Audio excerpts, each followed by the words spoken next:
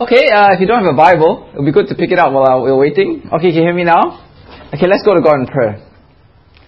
Dear Father, as we come before you, we come to the book of Proverbs with a sense of expectation, and we pray that you will truly guide us to understand what it says. For truly we live in a world which is complex and difficult and full of difficult decisions that we have to make. And as we want to please you in this life, in this world, in our walk in Christ, we pray that you may guide us on how to live wisely in this world. And we pray for all these things in the name of Jesus Christ. Amen. Okay, I want you to just think back to a time in your life, and I'm sure all of us have experienced this, except probably the most self-satisfied of us. Has there ever been a time in your life where you've said to yourself, "What a fool I've been"? Right? Has that ever happened to you before? You know, like, I remember reading about this golfer. It's a very famous case. You can Google it, about how he won a golf tournament, but he didn't properly check his score, and he signed for the wrong score, and he lost this major tournament. And he said, "What a stupid I am." Right? Has there ever been a time where you felt that way, where you sort of think, "What a stupid I've been, what a fool I've been"? Now, if that's ever happened to you, I'm sure that when you think back to that, it must be a very painful experience, because when we think like that, it obviously has been something which is very significant, very major that's happened to us to make us realize that we've been really foolish in the way that we've acted. And I'm sure that none of us would ever want to experience that again, or go back to that experience gladly. So, the only way to avoid being a fool is to be wise. I mean, that's logical, right? The only way to stop being a fool is to live in a wise way. And really, that's what Proverbs is all about, how to live wisely. Now, it begins right at the very beginning, in chapter 1, verse 1, by saying, "The Proverbs of Solomon, son of David, king of Israel." Now, why is this important? Why does it begin this way? Well, for those of you who are unfamiliar with the Bible, Solomon was the king of Israel, was a king of Israel. He was the third king of Israel after his father David and after King Saul. And Solomon governed over God's people in God's land Israel at the height of Israel's history. It was the golden period, right, of Israel's history. And it was a very, if you look at this map here, you can see what I mean. Okay, so the map is here, it's up here. Okay, so the orange part is the part which was ruled by Saul, King Saul, the first king of Israel. The purple part was the part which was ruled by the next person after King Saul, which was King David, which was Solomon's father. And Solomon expanded it to the green part, plus all this part in between, right? So, obviously, this was the golden period of Israel's history. They ruled the biggest part of land they will ever rule. They were the wealthiest they would ever be, and they were the most influential they would ever get. Now, how did they get this way? Is it because Solomon was a very powerful person, powerful personality? He had lots of armies? No, because if you read the Bible, actually Solomon had a reputation for wisdom. He was a wise person. Okay, so in 1 Kings chapter 10, verse 23 to 25, right, this is the reputation that King Solomon had. It said, "King Solomon was greater in riches and wisdom than all the other kings of the earth. The whole world sought audience with Solomon to hear the wisdom God had put in his heart. Year after year, everyone who came brought a gift, articles of silver, gold, robes, weapons, and spices, and horses and mules." Okay, so King Solomon was the first and original management consultant of the world, right? Because, everybody paid him for his advice. Okay, but he was a very wise man. Okay, in 1 Kings chapter 4, the next slide, it says the same thing, right? God gave Solomon wisdom and very great insight and a breadth of understanding as measureless as the sand on the seashore. Solomon's wisdom was greater than the wisdom of all the men of the east. Okay, so it means everything on the other side of the ocean. And greater than all the wisdom of Egypt. He was wiser than any other man, including Ethan the Ezrahite. Must be a very wise person, right? Wiser than Heman, Calcol, and Dada, the sons of Mahol. And his fame spread to all the surrounding nations. He spoke 3,000 proverbs, and his songs numbered 1,005. He described plant life from the cedar of Lebanon to the hyssop that grows out of the walls. He also taught about animals and birds and reptiles and fish. Men of all nations came to listen to Solomon's wisdom, sent by all the kings of the world who had heard of his wisdom. So here, Solomon was very wise. But why was he wise? Was he wise because he did his MBA in Harvard or went to Oxford or Cambridge? Why was he a very wise person? This is something that he acquired himself. Well, actually, the Bible says that the wisdom of Solomon was given by God. God made him wise. God was the one who gave him the insight to be able to be wise. And in 1 Kings chapter 3, verse 10 to 13, right, God appeared to Solomon in a dream and asked him what he could give him. Right, what did Solomon want? And Solomon said to him he wanted wisdom. So in verse 9, Solomon said to God, "So give your servant a discerning heart to govern your people and to distinguish between right and wrong, for who is able to govern this great people of yours?" The Lord was pleased that Solomon had asked for this. So God said to him, "Since you have asked for this and not for long life or wealth for yourself, nor have asked for the death of your enemies, but for discernment in administering justice, I will do what you have asked. I'll give you a wise and discerning heart, so that there will never have been anyone like you, nor will there ever be." So the point that I think is being made right from the very first verse is that the book of Proverbs, as we read it today, is not just proverbial wisdom that you can go to a popular bookshop and go to the self-help section and read of all the Proverbs. It is not a wisdom that comes from observation, from empirical evidence, and you make deep thinking and you make shrewd deductions. But at its heart, the teaching of Proverbs comes from the revelation of God. Right? It is not just observation, but it's a revealed wisdom that God gave to Solomon. And I think the bottom line is that when we come to the book of Proverbs, therefore, we should treat it as part of the Bible and as much the Word of God as other parts of the Bible.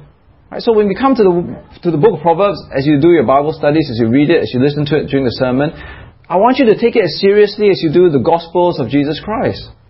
So I know that some of your Bibles, you look at your Bibles, and if you turn to the Gospel of Luke or John or Matthew, you have all these red letters in it.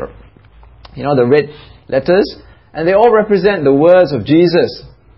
And I think that that's actually really unhelpful, why the publishers put the words of Jesus in red. Because it seems to tell people that the words of Jesus are more special than the rest of the Bible, which is in black. Isn't it? Why put it in red? It's like highlighting it and says, this is more important. But the red letters or the red words, which represent the words of Jesus, are not more the words of God any more than the book of Proverbs is. The fact that the book of Proverbs is in the Old Testament, right, that is part of our Bible, tells us that we should pay attention as much to the book of Proverbs as we do the Gospels and the words of Jesus. So we need to pay close attention to what we're reading here and respect it as much as God's Word as we do the other parts of the Bible. Now, what will we get by paying attention to the book of Proverbs? Well, look what it says there in verse 2. It says there, "For attaining wisdom and discipline, for understanding words of insight, for acquiring a disciplined and prudent life, doing what is right and just and fair." Now, the ideas that are being repeated here, if you look at verse 2 and 3, is the idea of wisdom, discipline, and prudence. Okay, I know for some of you who use your ESV Bibles, the word discipline is not there, but it's actually replaced by the word instruction. But they all sort of come under the same type of meaning. Now, wisdom is different from knowledge. Wisdom is different from data. Wisdom is different from information or just being smart.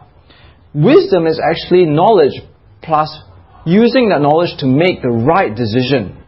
Right? Wisdom is making right choices. See, wisdom without action is useless. I remember, if you look at the newspaper, sometimes people say, I remember listening to this political leader in America, they said, the answer to drugs, the problem of drugs in America is education. Well, that's what he said. But the thing is, educating people doesn't stop them from doing the wrong thing. You can have knowledge, but without action, it is useless. So I went on a tour recently to Spain, and together with me, I hope he's not listening to this sermon, was a leading cardiologist. a cardiologist. He does heart surgery on this tour. But I remember we were going on tour, and every time we went on tour, once in a while he would disappear. So one day I decided to follow him, right? I'm a very curious person. What's he doing? And he's going off to smoke a cigarette, right? Then I bumped him and said, hey, what are you doing smoking a cigarette? You're a cardiologist. And he said, oh, well, it's very stressful in my practice. I decided to take up smoking. And so you see, knowledge, he knows that smoking is bad for him.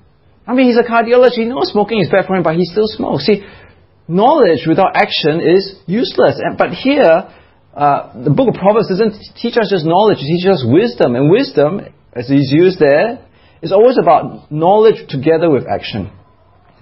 And that's why it says there, for attaining wisdom and discipline. Those two words are sort of related. Discipline. Now, when you think of discipline, the ESV uses the word instruction.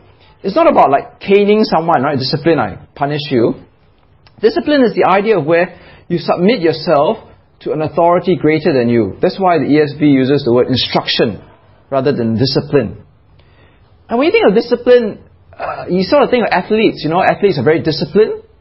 They are in control of what they eat. They're in control of how much they sleep. They're in control of how much they exercise, of their schedule. They have mastery over it. And when I think of a very disciplined athlete, I don't know who comes to your mind. I think of Rafael Nadal. Right? Nadal is a very disciplined, he's very fit, right?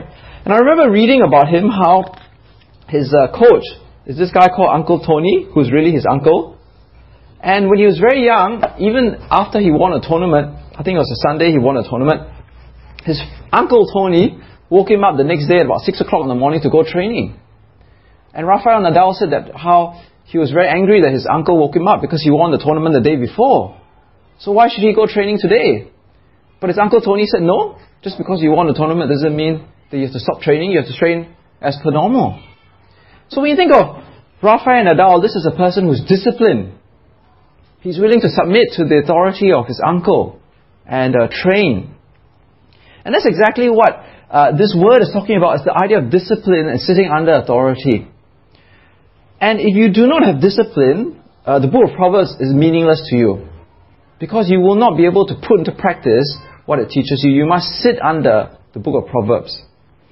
Now, if you turn with me to chapter 1, verse 10, right, which was read to us, we're not going to go in detail from verse 8 onwards. But in verse 10, it instructs the son. It says that if sinners entice you, do not give in to them. If they say, come along with us, let us lie and wait for someone's blood. Let us waylay some harmless soul. Let us swallow them alive like the grave, or whole like those who go down to the pit. Right, go on and go on. It says, do not follow them.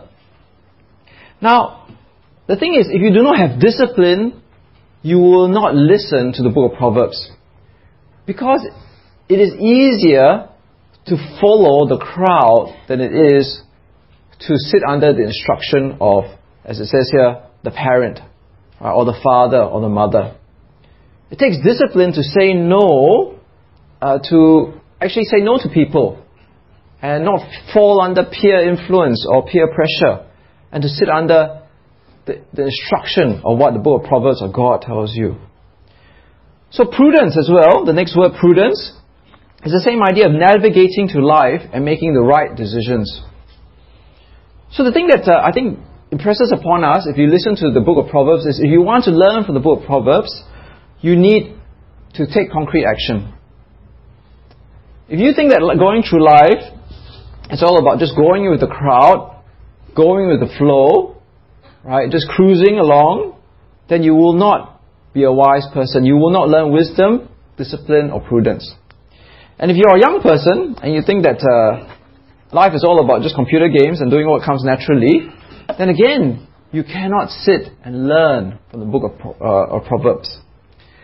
But in verse 3b, it says that the book of Proverbs is more than just actions which are proverbial, right? I mean, so you look there in verse 3b, it says, it's for learning doing what is right and just and fair. See, Proverbs is not about getting ahead in life. When I was younger, I had a small book on Proverbs.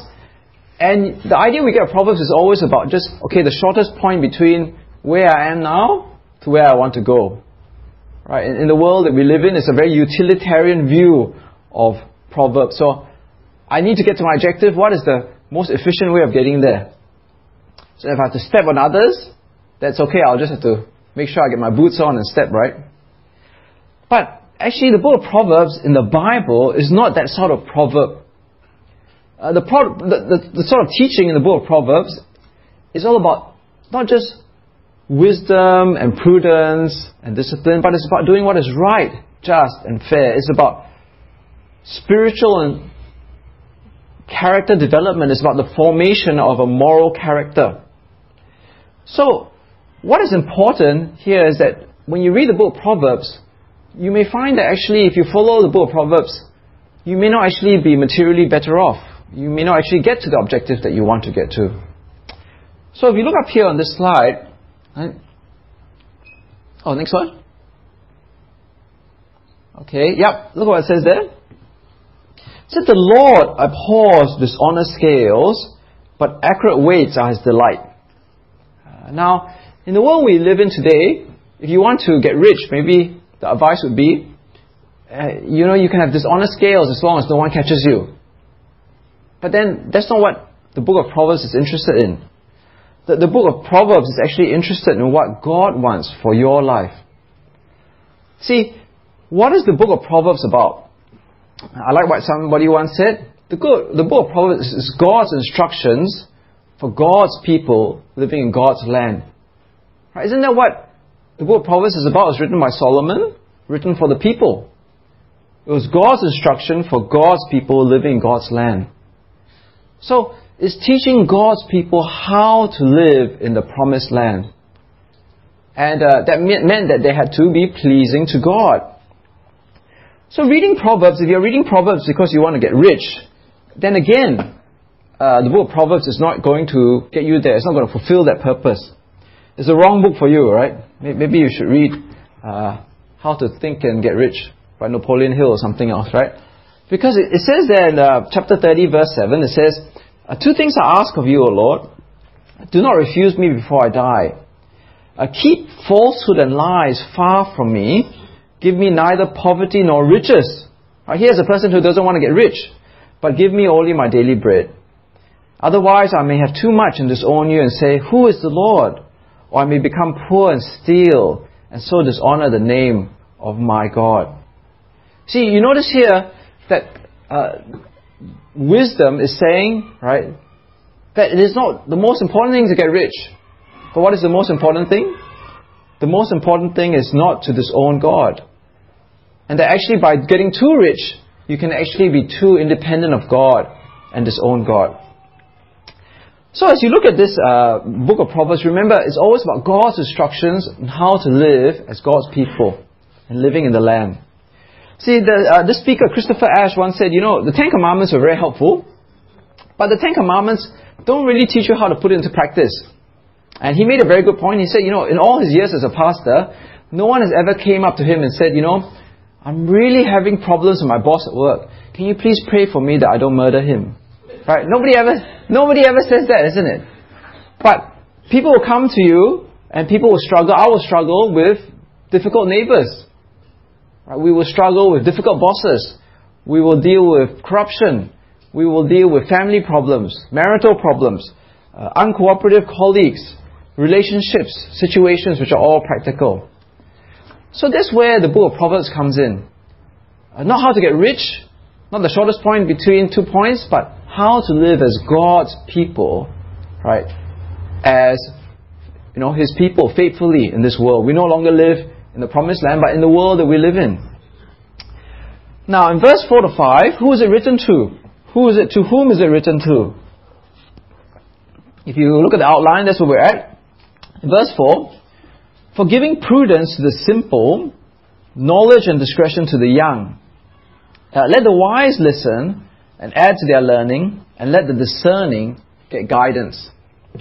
Now here, it says that it is for giving prudence to the simple.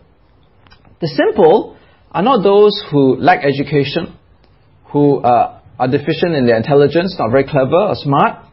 The simple basically are those who are neither good or bad. They just are like a blank page. They are simple people in the sense that they don't know the things of this world. They're inexperienced in life. And it's a very dangerous position to be simple, because when you're faced with situations, you don't know what you need to do. And that's why the simple are actually parallel to the young, because generally, young people are inexperienced, are naive in this world. The young people think they know a lot, but actually they don't, right? Okay, they think that they're experienced, but they're not, because they haven't gone through life. And that's why, if you look up here in Proverbs chapter 7, it describes the young and the simple this way, right? So I've taken it from the section which talks about the danger of the prostitute or the adulteress preying on the young or the simple. So this teaching in verse 6 of chapter 7 says, "At the window of my house, I looked out through the lattice, and I saw among the simple, I noticed among the young men, a youth who lacked judgment." See, the simple person, the young person, they lack judgment, they're naive, they're inexperienced. So they're faced with an unfamiliar situation, they are easily taken in. So it says here, if you're young, if you're simple, you need to study the book of Proverbs. You need to understand Proverbs to see what the world is really like. But it doesn't stop there, because in verse 5 it says, "Let the wise listen and add to their learning. Let the discerning get guidance." So it's not just the simple and the young, but it's also the wise and the discerning. Those who are older, those who have experienced life, they also need Proverbs. Right? Like someone said, if you're too old to learn, you are too old. Right? You never graduate from learning from the book of Proverbs. There's always more things to learn. So the simple, the young, the wise, the discerning, everybody needs to learn from the book of Proverbs. But in verse 7, there's a group of people who fail to understand what the book of Proverbs is all about. In verse 7b, it says, "But fools despise wisdom and discipline." If you actually notice here, there's a parallel between verse 7b and verse 2a, right? Proverbs is for attaining wisdom and discipline, but fools despise wisdom and discipline. Now, in the book of Proverbs, there are two groups of people. There are those on one side who are willing to be wise and discerning and listen to what Proverbs is teaching. But on the other side, there are those who are called fools. Okay, next slide. And in the subcategory of fools, there are mockers. And also the simple ones who love the simple ways. Okay, now, the difference between the two groups of people is there's one group of people who are willing to learn, whether they are young or whether they are simple or whether they are wise or discerning. They are willing to submit and humble themselves under the word of God in Proverbs and learn. But there's another group who despise, who hate and mock wisdom. And they will never learn. There is no benefit to them from the book of Proverbs. It doesn't matter whether they are successful and smart or rich in life. If you are not willing to submit yourself to God's word in the book of Proverbs, it says that you will not get wisdom and you will not get knowledge. So as we come to the book of Proverbs, the question that Proverbs is asking you right from the very beginning is, are you someone who is willing to recognize that you need wisdom and knowledge? Do you find yourself saying to yourself very often, "I can't stand it when people tell me what to do"? Are you that sort of person? Do you feel that you know everything and you don't need anybody to tell you anything? Well then, you're actually a fool, isn't it? You will never learn from the book of Proverbs. You can read it 100 times, you'll never learn, because you always feel that you know more than what God is saying in the book of Proverbs. Or maybe you're a mocker. I find a lot of mockers. I meet a lot of mockers these days. I don't know why. But they're always mocking things, making fun of things. Right? People do the right things and they mock it. People say wise things, they mock it. Are you that sort of person, Closed mind, open mouth. You always have an opinion, but you're never learning. Okay? Well, that's what it's talking about here. If you have the attitude where you despise wisdom and discipline, you will not learn and you will not grow and you will not benefit from the book of Proverbs. Well, how are we to learn? Well, in verse 6 there, it says, "It's for understanding proverbs and parables, the sayings and riddles of the wise." Now, it tells us the genre or the type of literature that Proverbs is. It is not historical writing, right? It's not Judges that we learned last year. It is not a gospel which talks about the life of Jesus. Neither is it prophetic writing like the book of Revelation. but rather it is to help us understand life through proverbs, understanding parables and sayings and riddles of the wise. And it's quite hard to read. It's like you can't sit down and read. You know, you can read the Gospel of Luke in one shot. You know, there's a beginning, there's an end, there's a story, there are characters. But here, you know, when you read Proverbs, you actually need to take your time. You can't read it from chapter 1 to the end and sort of expect to understand it. You need to really take your time to understand it. Like this pastor, Dale Davis, said, it's like cheese on a pizza. You know, cheese on a pizza, you sort of take the piece of pizza off and the pieces of cheese are sort of all clinging together. It's kind of really messy, right? So that's what Proverbs is like. You know, it sort of hangs together but in a really messy way. Right? Sometimes it makes sense here, then it links to the other part, and sometimes it seems to be totally unrelated. Sometimes it seems to be making a joke. Well, it requires us to think because of the type of literature it is. We need to mull over it and chew over it. Okay, and that's where we need to do hard work. When you come to the book of Proverbs, you need to do the hard work yourself and understand it and apply it to your life. Now, I'm going to give you an illustration. This is Proverbs chapter 26. Okay, this from now on, coming to the end of the sermon, you need to do a bit more thinking, right? Okay. Look at what it says here. Do not answer a fool according to his folly, or you will be like him yourself. Answer a fool according to his folly, or he'll be wise in his own eyes. Okay, now this comes in 2 verses, one after another.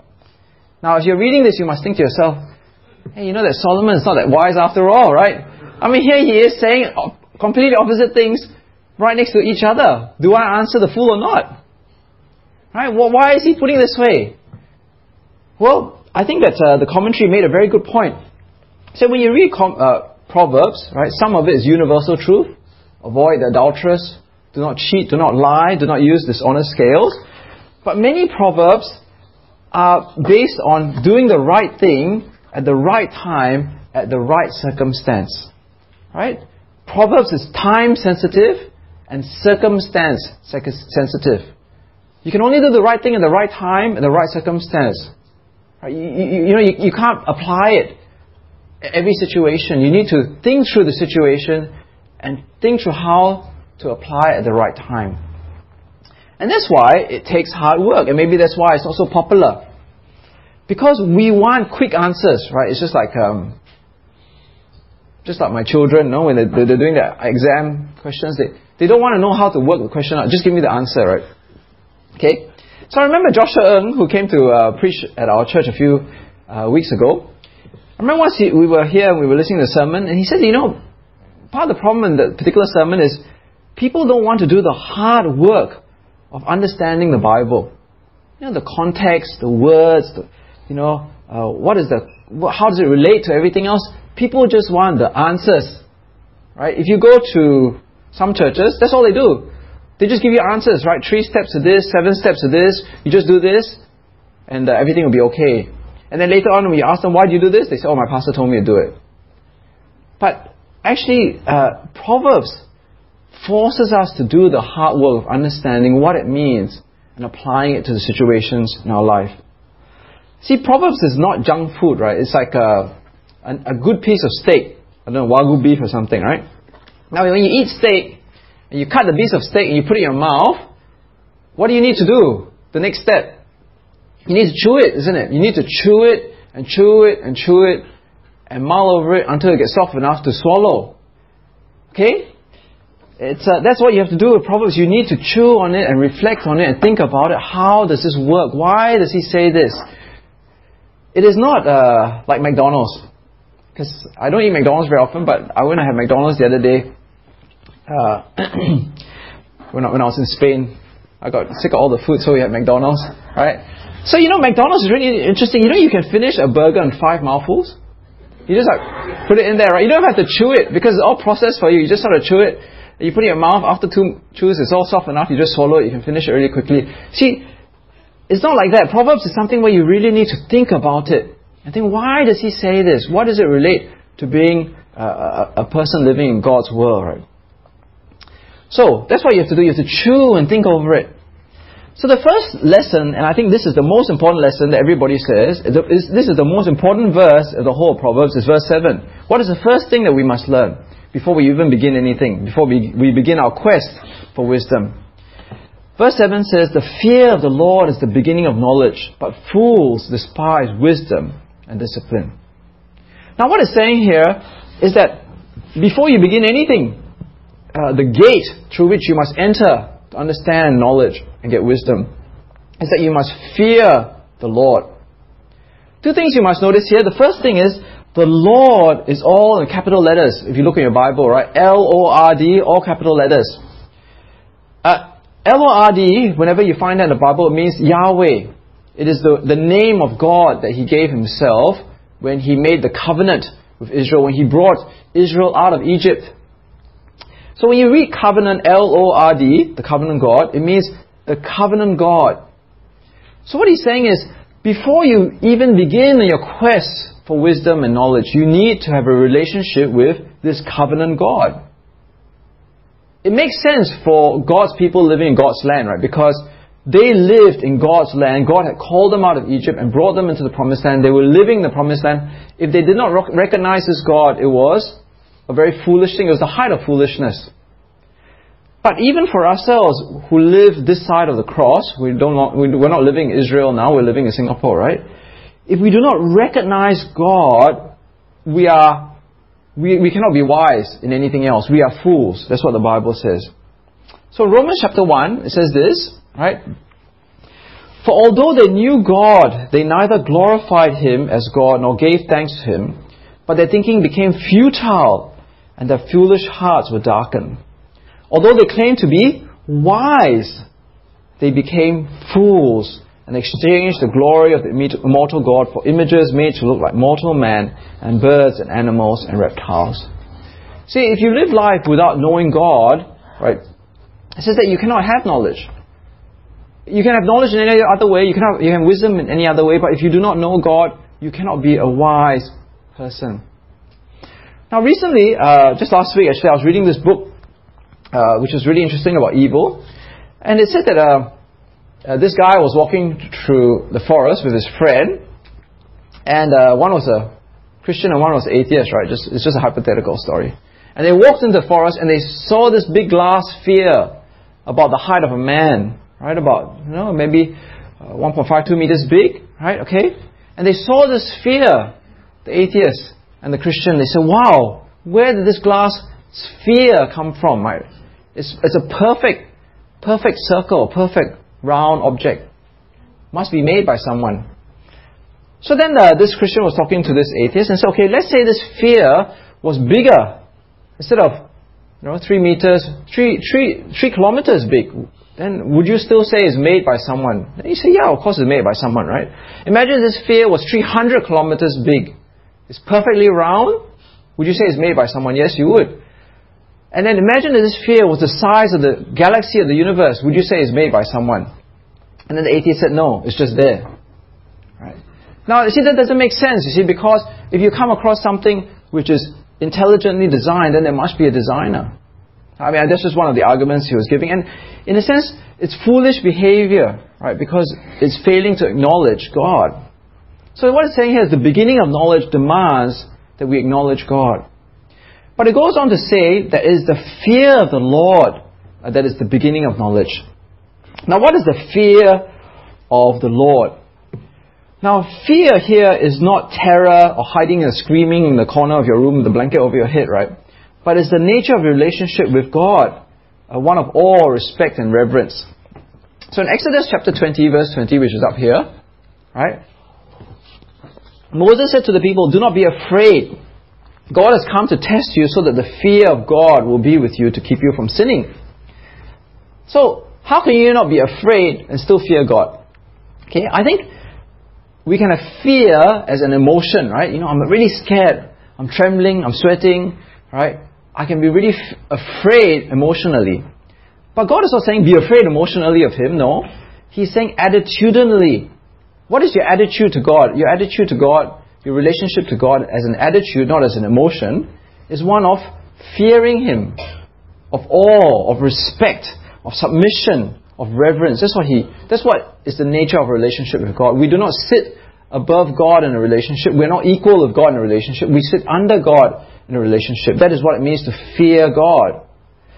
And therefore what it's saying is the starting point of wisdom. And the continuing point of wisdom must always be the fear of God. Okay? Now, this attitude of fearing God goes through all the way in the book of Proverbs, whether we recognize it or not. It's sort of like the hidden, understructure of the whole thing which holds Proverbs together. That's why it's so different from other Proverbs. So if you look at chapter 2, verse 16, right, if you have a look up here on the slide, this is where you start using your mind a bit more, right? There's a long section here about the danger of adultery. And it says, wisdom. Okay, because it refers to wisdom early on. Wisdom will save you also from the adulteress and from the wayward wife with her seductive words, who left the partner of her youth and ignored the covenant she made before God. For her house leads down to death, and her paths to the spirit of the dead. None who go to her return or attain the paths of life. Now obviously when you read it in your NIV, it will just say adulteress and wayward wife. Now for some of your other Bibles, I think some of you with study Bibles or your ESV Bibles, you might have a footnote. You can look at your Bibles now to see whether you got the footnote. But actually, the word there, adulteress, is not literally the word adulteress. It literally means it will save you from the strange woman. The strange woman. Okay? And the wayward wife, actually, if you look at the footnote, means foreign woman. Okay, so wisdom will save you from the strange woman and the foreign woman.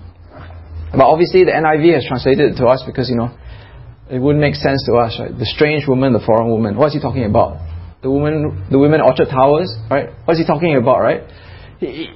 Because how are they strange and how are they foreign, these women? So that's why the Bible translates it to us as, adulteress and wayward wife. But why are they strange and foreign? Does the Bible have problems with foreigners or strange people? Right? Well, if you do the hard work of looking at this passage, they are not strange and foreign in the sense that they are ethnically non-Israelite or racially non-Israelite.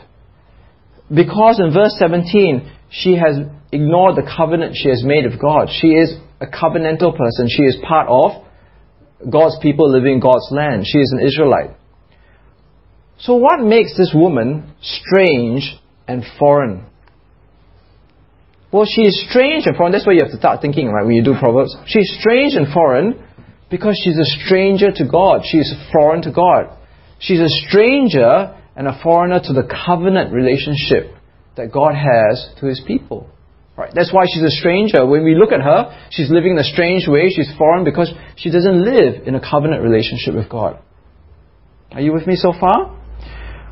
So, basically what this passage is saying is, if you follow this woman who is a strange woman, a foreign woman, then the path of her life leads to death. She will never attain the path of life. Right? Notice that she will never attain the path of life. Now, again, the question we have to ask ourselves is, what does it mean, death and life? Does it mean physical death and physical life? Does it mean brain dead, heart not beating? Or does it mean something else? Now again, when you just read that little section in the book of Proverbs, it's not clear whether it means spiritual life or spiritual death or physical death, physical life. But within the whole of the Bible, it makes sense that what he's talking about is judgment and hell, isn't it? It's talking about salvation in heaven. So, what this passage actually saying is, if you live as a stranger to God, as a foreigner to Yahweh, then your path will be to judgment and hell, and you will not attain heaven and salvation. And if you follow people who are strangers and foreigners to a relationship with God in the way that they live, again, you will not attain the path of life and you will lead to death. So that makes sense that, therefore, the fear of the Lord is the beginning of knowledge. Because if you live your life in such a way that you spend the rest of your eternity in hell, then that is not a wise way of living. So in conclusion, are you a fool or are you wise? You will only be wise if you're willing to sit under God's Word, the book of Proverbs. And God's Word says first and foremost, that you need a relationship of fear with Him. If you don't fear the Lord, then you have nothing. You are a fool. You are not wise in any way. This pastor in England called Hugh Palmer said that there was a TV station in England where they wanted to get the people who were watching TV to call in or SMS in to come up with a modern day 10 Commandments. They wanted to see what people thought would be relevant modern day 10 Commandments.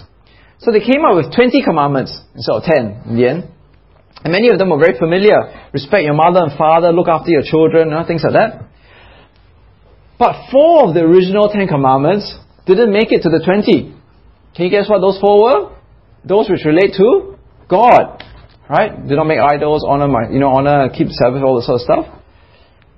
But it sort of shows you that the world we live in is living in a foolish way. Right? It's not living in a wise way. Because without the fear of the Lord, you cannot be wise. Without the fear of the Lord, there is not even the beginning of wisdom. You have not even entered through the gates. You haven't even started school yet. So let us truly be humble, truly recognize that we are not wise, that we are simple, that we are young. Even if we are wise and discerning, that we still have lots to learn. And let us truly sit under the instruction and to learn wisdom and discipline and prudence in our life. And first and foremost, let us fear the Lord. Okay, let's go to God in prayer. Dear Father, as we come before you today, truly we pray that as we study the book of Proverbs, we will come with the right attitude of wanting to attain wisdom and discipline and prudence. Whether we be young and simple, whether we be wise and discerning, may we always see that there is a great need for us to learn how to live as your people. Dear Father, we pray that we will not be mockers or fools or simple who love our simple ways, who feel that we have all the answers in life, who feel that we have nothing to learn, who feel that truly we just want to go through life living it and not thinking about it. Dear Father, for all of us here, we pray that we will have a relationship of fearing you in our hearts. That we will sit in submission to you, to recognize you as our God, and to be instructed by your word. And we truly pray this in the name of Jesus Christ. Amen.